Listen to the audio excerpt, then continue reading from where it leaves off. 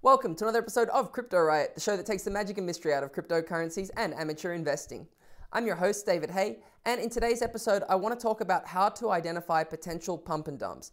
I was originally going to make this video about Ucash because it had just explosive growth, and I saw a lot of chatter about it on social media. While the rest of the cryptocurrency markets have been flat, I think it's up 700 or 800% over the last few days. Over the last 12 or 24 hours, it started to dip back down. I think it's trading at around 10 cents. But I basically wanted to walk through the entire process of how I research a new cryptocurrency like this, and then how I identify whether it's a good potential coin to invest in, or whether it's something where there's just too many red flags and I'm going to stay away for right now.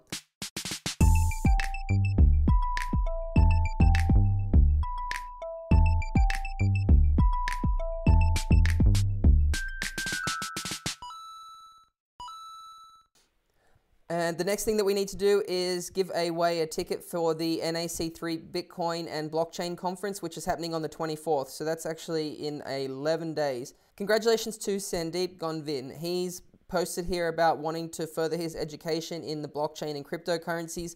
And he's studying right now in Chicago, Illinois, but wants to take that knowledge back to India so he can develop new technologies there. So congratulations, Sandeep. You have a ticket to NAC3.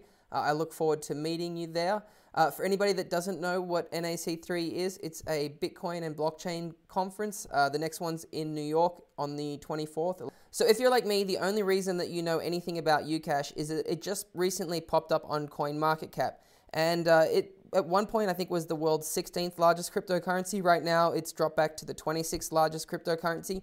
It has a market cap of just over $1 billion, but what is very suspicious with this is if you look down at the trading volume, you'll see that you have less than $1 million in trading volume over the last 24 hours. So that's normally a good sign that something, especially for a market cap that large, something isn't right. So if we look at the 27th largest cryptocurrency, for example, it has a trading volume in the last 24 hours of $41 million. And if you look at the 25th largest cryptocurrency, which is Steem right now, you'll see that it has a volume of $30 million in the last 24 hours. So it's definitely very unusual that we have this cryptocurrency that's got this huge valuation and it has this very, very small volume. Over to the markets and find out where it's being traded. Again, this is another red flag. We're seeing that all of the volume is being done on a single exchange. So we've got low volume and we've got a single exchange. Now, some people might look at this and say that's an opportunity. There were a lot of people that were, for example, looking at cryptocurrencies before they would get listed on Binance or KuCoin. They would buy them, wait for the listing, and then the value would go up. My concern with Ucash is that when you get this $1 billion evaluation, you have to also remember that Coinbase, which is the largest on-ramp for cryptocurrencies, has a $1.6 billion valuation. Robinhood, the application that lets you do stock trading and is now letting you also buy cryptocurrencies in a few states, that has a $1.3 billion valuation. So you're trying to understand, okay, what's Ucash going to do? Because, you know, I've only just started researching this. I'm thinking to myself, all right, maybe they have some incredible technology. Maybe there's something here that's driving this value proposition. So the first thing that I normally do is I check out the white paper. The white paper is a Word document here, and we've scrolled through.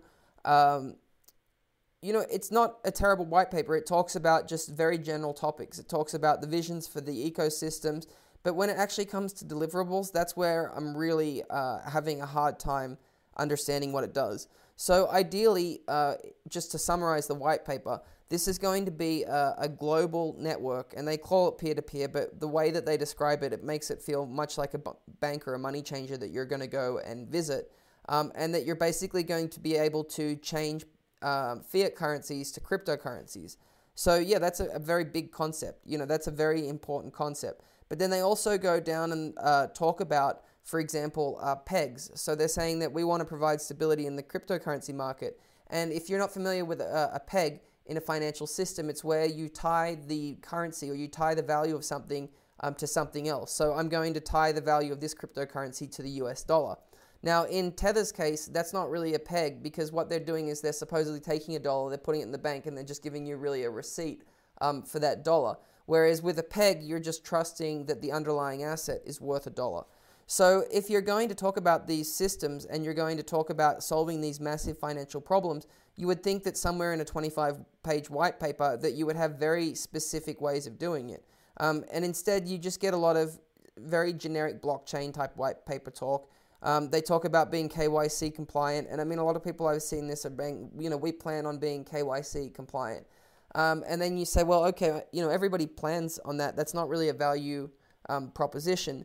So then I start to dig around a little deeper, and I want to find out more about what's really going on. So I poke around their website, and what's interesting is that I see this background image, and at first it doesn't really mean anything to me, but after I visit a few of their other social media sites, I see that being used everywhere, and it's sort of just like a very small retail office. It really looks like a tiny cash checking store that has a Bitcoin logo on it, but obviously that has a major significant role in this $1 billion cryptocurrency. The text here, everything here, I just don't understand. These are all very generic services.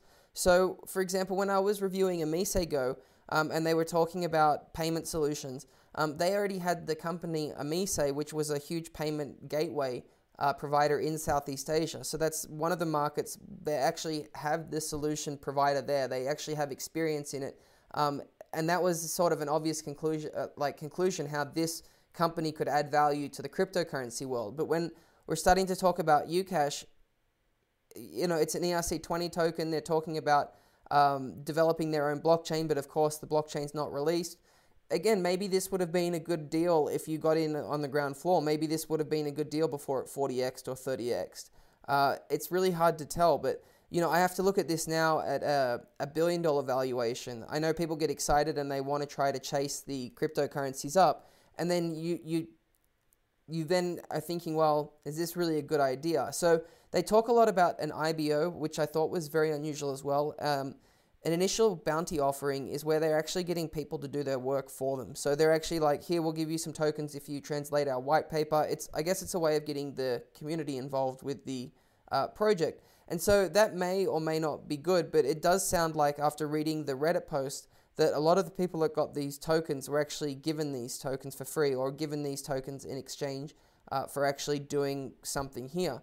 So it's more confusing then that they've given out all of these bounties, and when you go to a social media site, the type of content that's out regarding this crypto is pretty loose. And when it actually comes to technical details or what's actually good about it outside of the massive price increase, the details start getting pretty sparse. So another thing that started to arouse my suspicion here when I was on Reddit is a lot of people were complaining about customer support, and a lot of people were talking about how they actually weren't able to withdraw their funds.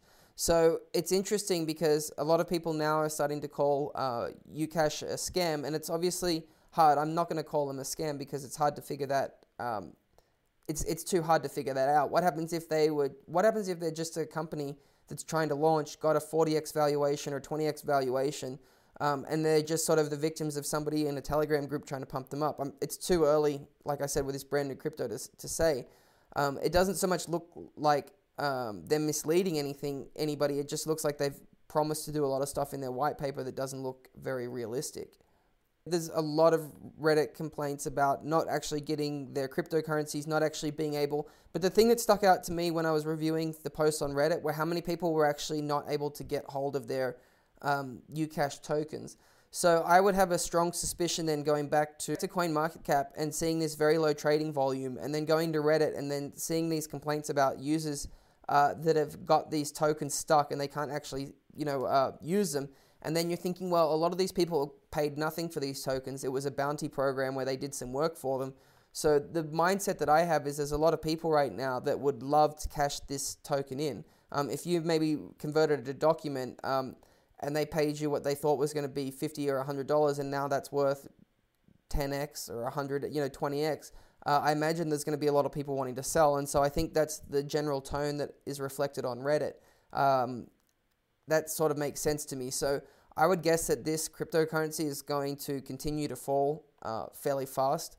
Again, when we go to the number of transactions on ETH Explorer, I think that there was actually less than 400 withdrawals total. So for a 21 billion circulating supply with so many accounts, to have less than 400 withdrawals in the last 24 hours, and you can go through here, you don't have this huge transaction throughput. So here we are looking at the timestamps, for examples, and we're looking at 9 minutes before each transaction. We're looking at 6 transactions an hour.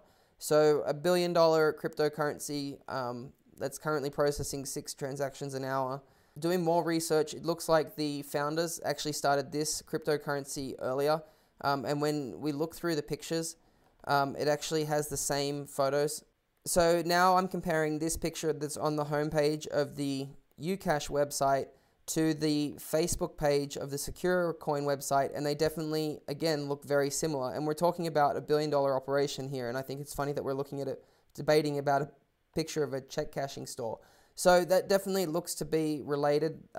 These people talked about how they've been doing it since 2014, which I think is really weird again, because if you've been doing this since 2014, you would think that there's going to be all these service locations, you'd think that there's going to be all this stuff, and yet when I go to the website, I tried to enter a Canadian zip code, an American zip code, the stuff just doesn't work. The Facebook website itself, or the Facebook page itself, has 112 followers.